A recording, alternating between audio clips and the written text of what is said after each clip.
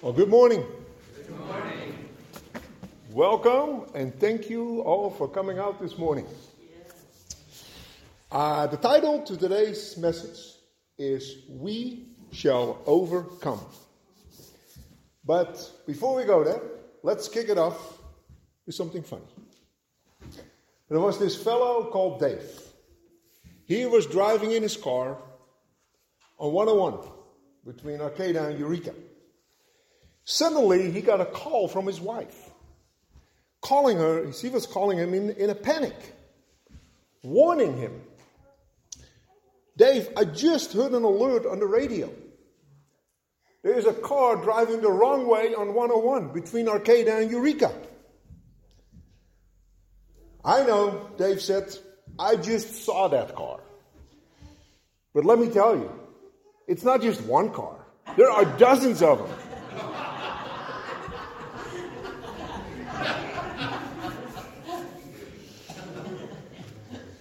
Well, when is the last time that you were warned? Or when you got a warning?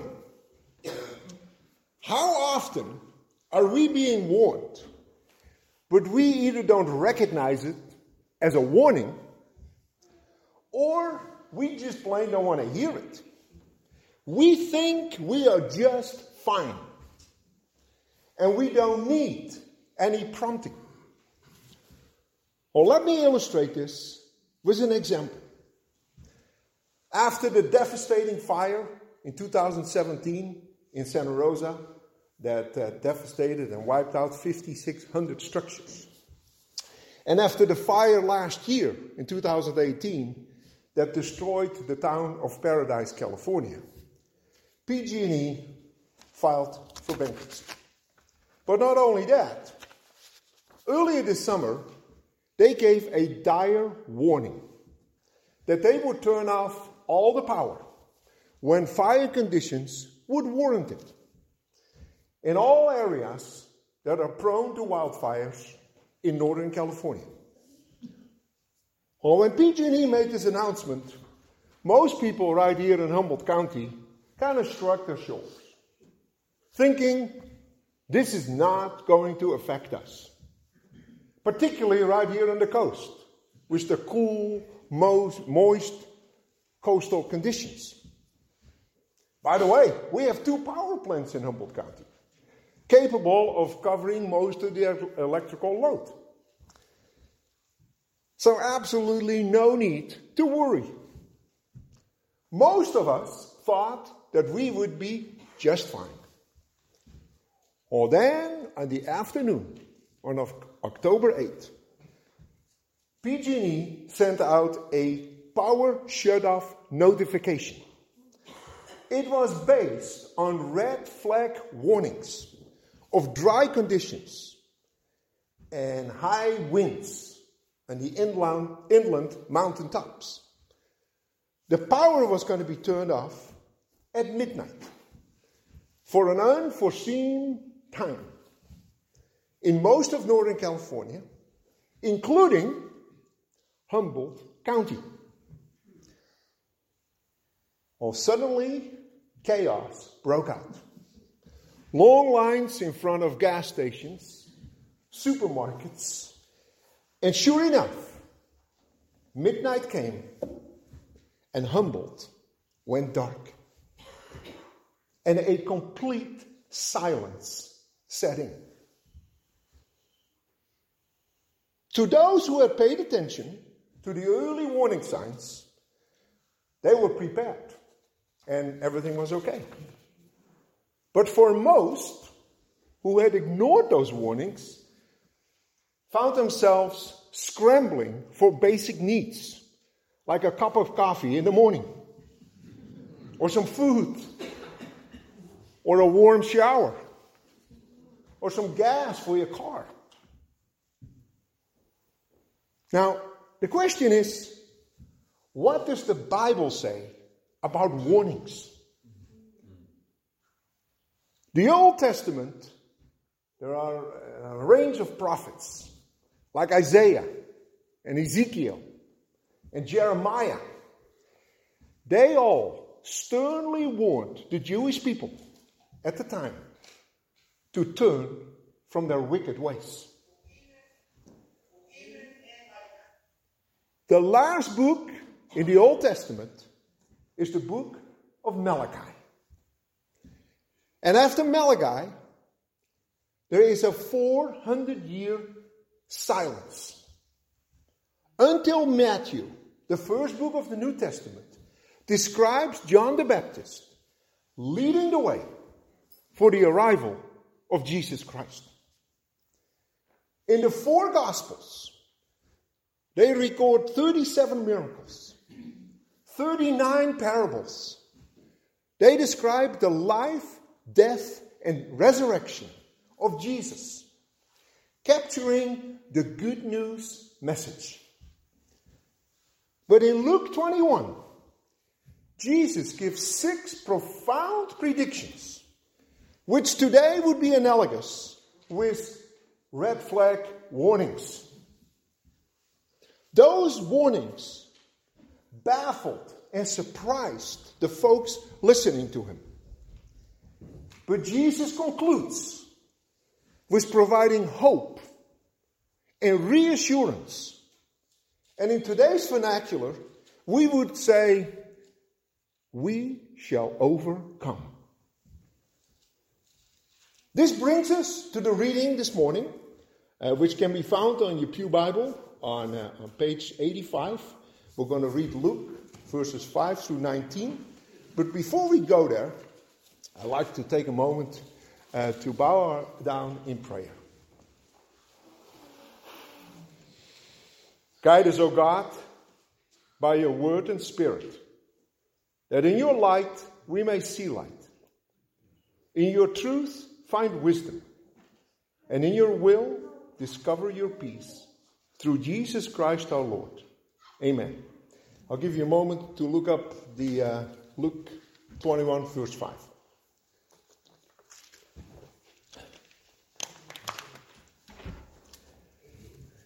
When some were speaking about the temple, how it was adorned with beautiful stones and gifts dedicated to God, he said, "As for these things that you see, the days will come when not one stone will be left upon another. All will be thrown down." They asked him, "Teacher, when will this be? And what will be the sign that this is about to take place?" And he said, "Beware that you are not led astray. For many will come in my name and say, 'I am he,' and the time is near. Do not go after them. When you hear of wars and insurgencies, do not be terrified, for these things must take place first. But the end will not follow immediately." Then he said to them, "Nation will rise against nation, and kingdom against kingdom. There will be great earthquakes, and in various places famines and plagues. And there will be dreadful warnings and great signs from heaven. But before all this occurs, they will arrest you and persecute you. They will hand you over to the synagogues and prisons. And you will be brought before kings and governors because of my name. This will give you an opportunity to testify. So make up your minds not to prepare your defense in advance. For I will give you words and a wisdom that none of your opponents will be able to withstand or contradict. You will be betrayed, even by parents and brothers, by relatives and friends, and they will put some of you to death.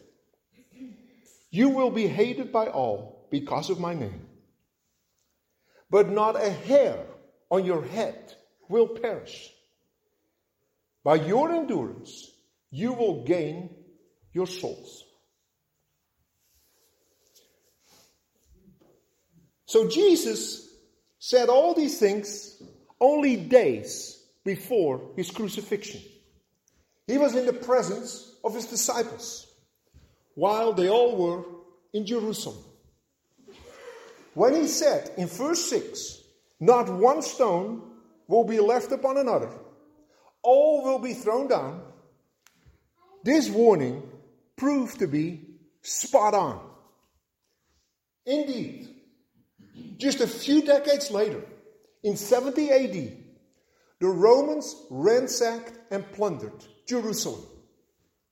Thousands were killed, and the temple came down, stone by stone. All that is left of the temple today is its foundation, which serves as the Wailing Wall, a place of prayer and pilgrimage sacred to the Jewish people. And on that same place where the temple once stood, the Muslims built a mosque, the Al-Aqsa Mosque, including the Dome of the Rock. And they built that way back in the 8th century.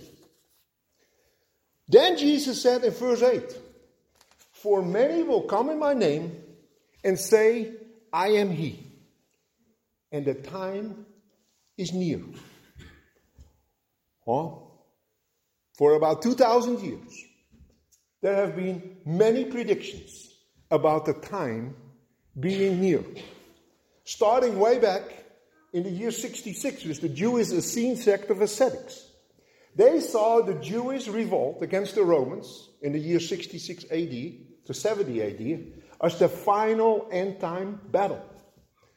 Then the French bishop, Hilary de Poitiers, announced that the end of the world would come in the year 365.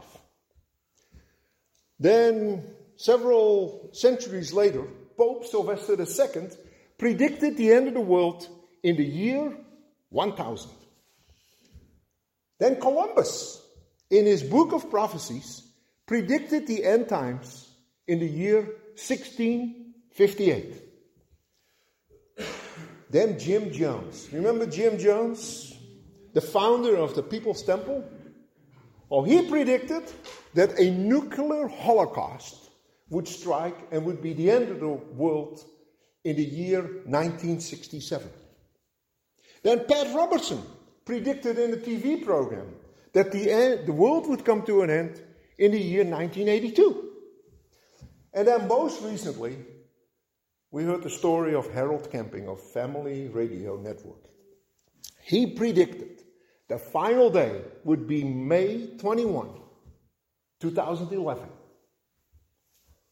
Oh, guess what? Jesus was right. Many claimed to know, and many made predictions. And guess what? They were all wrong. Then he said in verse 10, "Nation will rise against nation, kingdom against kingdom." Well, since those words, there have been countless wars. But in no time in history has there been more bloodshed than during World War II. This was the epitome of the nation against nation prediction. According to the BergenProject.org, an estimated 70 million people died between 1939 and 1945. And then he said in verse 11, there will be great earthquakes. Doing some research, I found that the Geological Society of America, the GSA, classifies a great earthquake as an event exceeding 8 and higher on the Richter scale. And according to a GSA report, the annual number of great 8 and higher earthquakes nearly tripled in the last decade. Between 2004 and 2014, 18 earthquakes with a magnitude of 8 and higher were recorded around the globe. That is an increase of 265% over the average rate of the previous century that only held in 100 years only 71 of them. Then in verse 11, Jesus said, there will be dreadful warnings and great signs from heaven. Well, this increased occurrence of these wildfires that we have seen in recent years truly makes one wonder about this prediction. And then he said, they will arrest and persecute you. The Center of Study of Global Christianity, based in Hamilton, Massachusetts, has estimated that 100,000 Christians die every year for their faith. And according to the World Evangelical Alliance, over 200 million Christians are denied fundamental human rights solely based on their faith. As one of the world's three largest religions, Christians are the most persecuted of all. 80% of all the cases, while they make up only 33% of the world population. And then an organization called Open Doors, we have talked about Open Doors in the past, they published an annual World Watch List earlier this year. And in that report, they reported 245 million Christians around the world experience high levels of persecution for their choice to follow Jesus, including torture, forced conversion, murder, and genocide.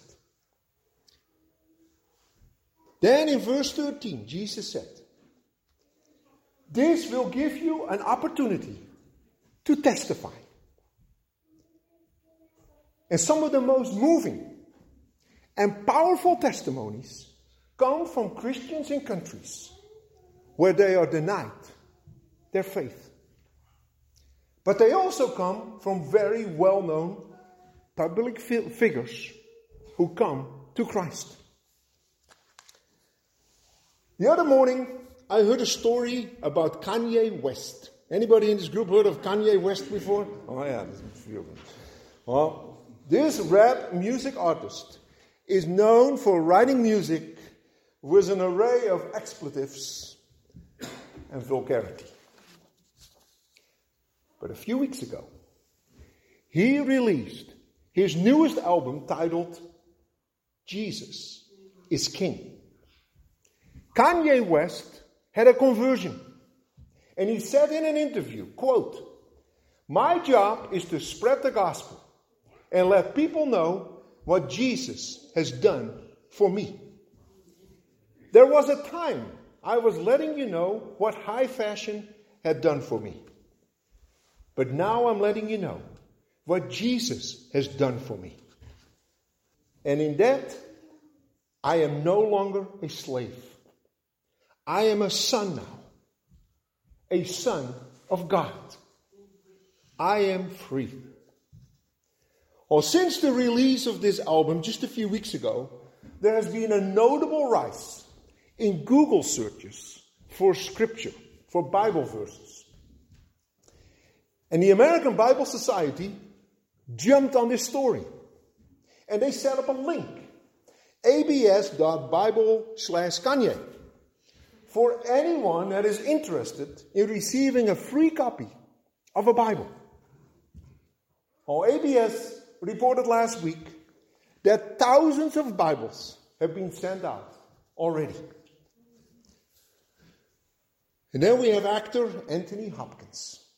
He once was an atheist, but he changed his view to embrace God's existence. He told an audience at a recent public event that at one time he struggled with alcoholism. And he called himself, quote, disgusted, busted, and not to be trusted. But in that single question about God, changed everything for Anthony Hopkins. Last year, at the annual LEAP conference, an event that focuses on leadership and success, Hopkins shared his testimony.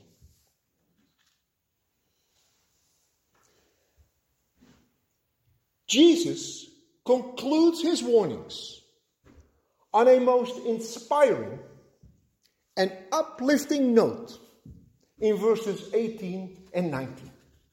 When he makes the case for we shall overcome by saying the following words: but not a hair on your head will perish. By your endurance you will gain your souls. In other words, despite false preachers, despite wars, despite an increase in great earthquakes, despite devastating wildfires, despite the persecution of Christians, there is a promise and an assurance that in Christ we shall overcome. Jesus said in John 3:16, whoever believes in me shall not perish, but have eternal life. And in John 11:25, Jesus said, I am the resurrection and the life. The one who believes in me will live, even though they die. And whoever lives by believing in me will never die. Friends, a belief in Jesus Christ is the key to eternal life.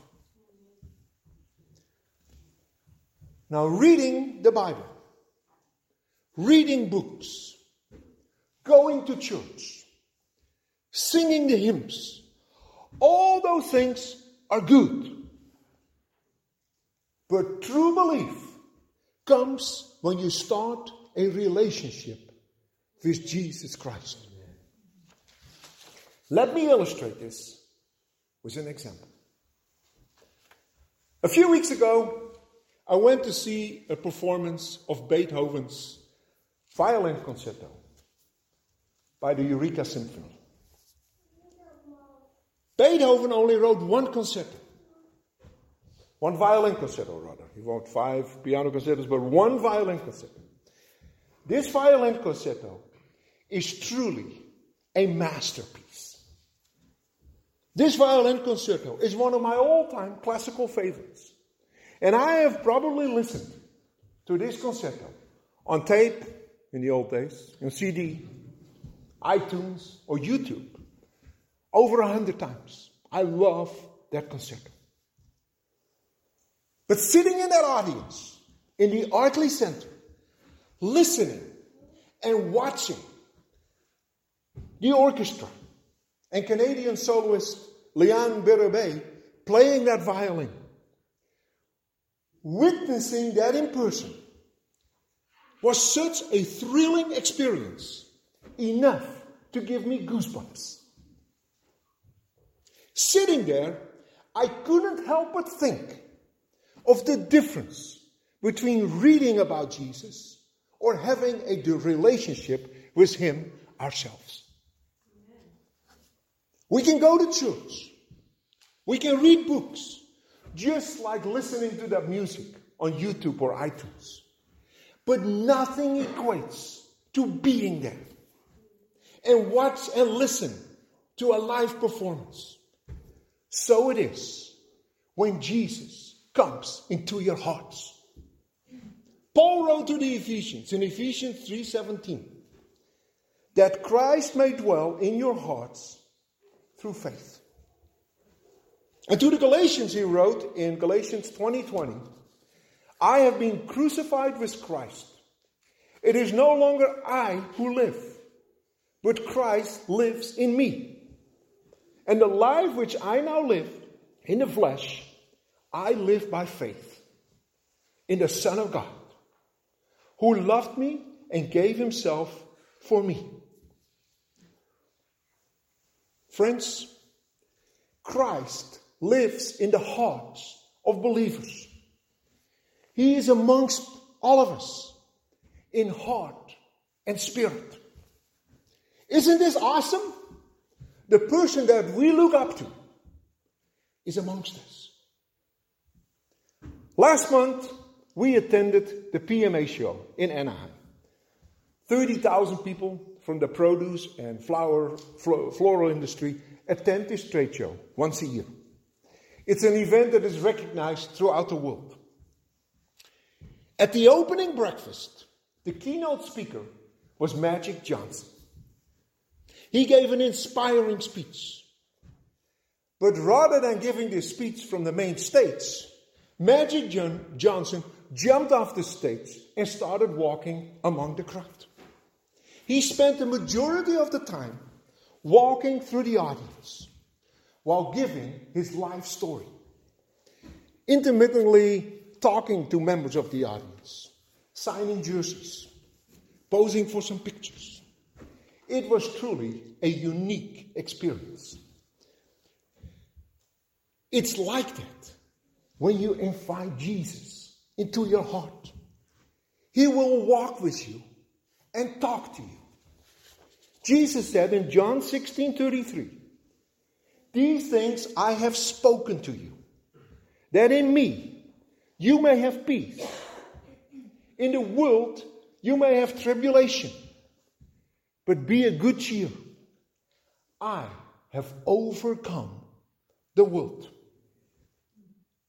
In other words, in Christ, we shall overcome when we believe deep in our hearts. Don't wait any longer. Start a relationship with Jesus Christ. You may ask, well, what do I need to do to make that happen? And here's the answer. Say this simple prayer.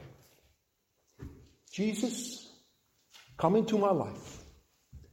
I will repent of my sins. I will trust and follow you. And I accept you as Lord and Savior. Friends, no matter how bad the odds may appear, we shall overcome. Jesus will guide us through the jungle of life. And when that time comes, He will lead us through that narrow gate into the kingdom of heaven. Thank you. God bless you. Amen.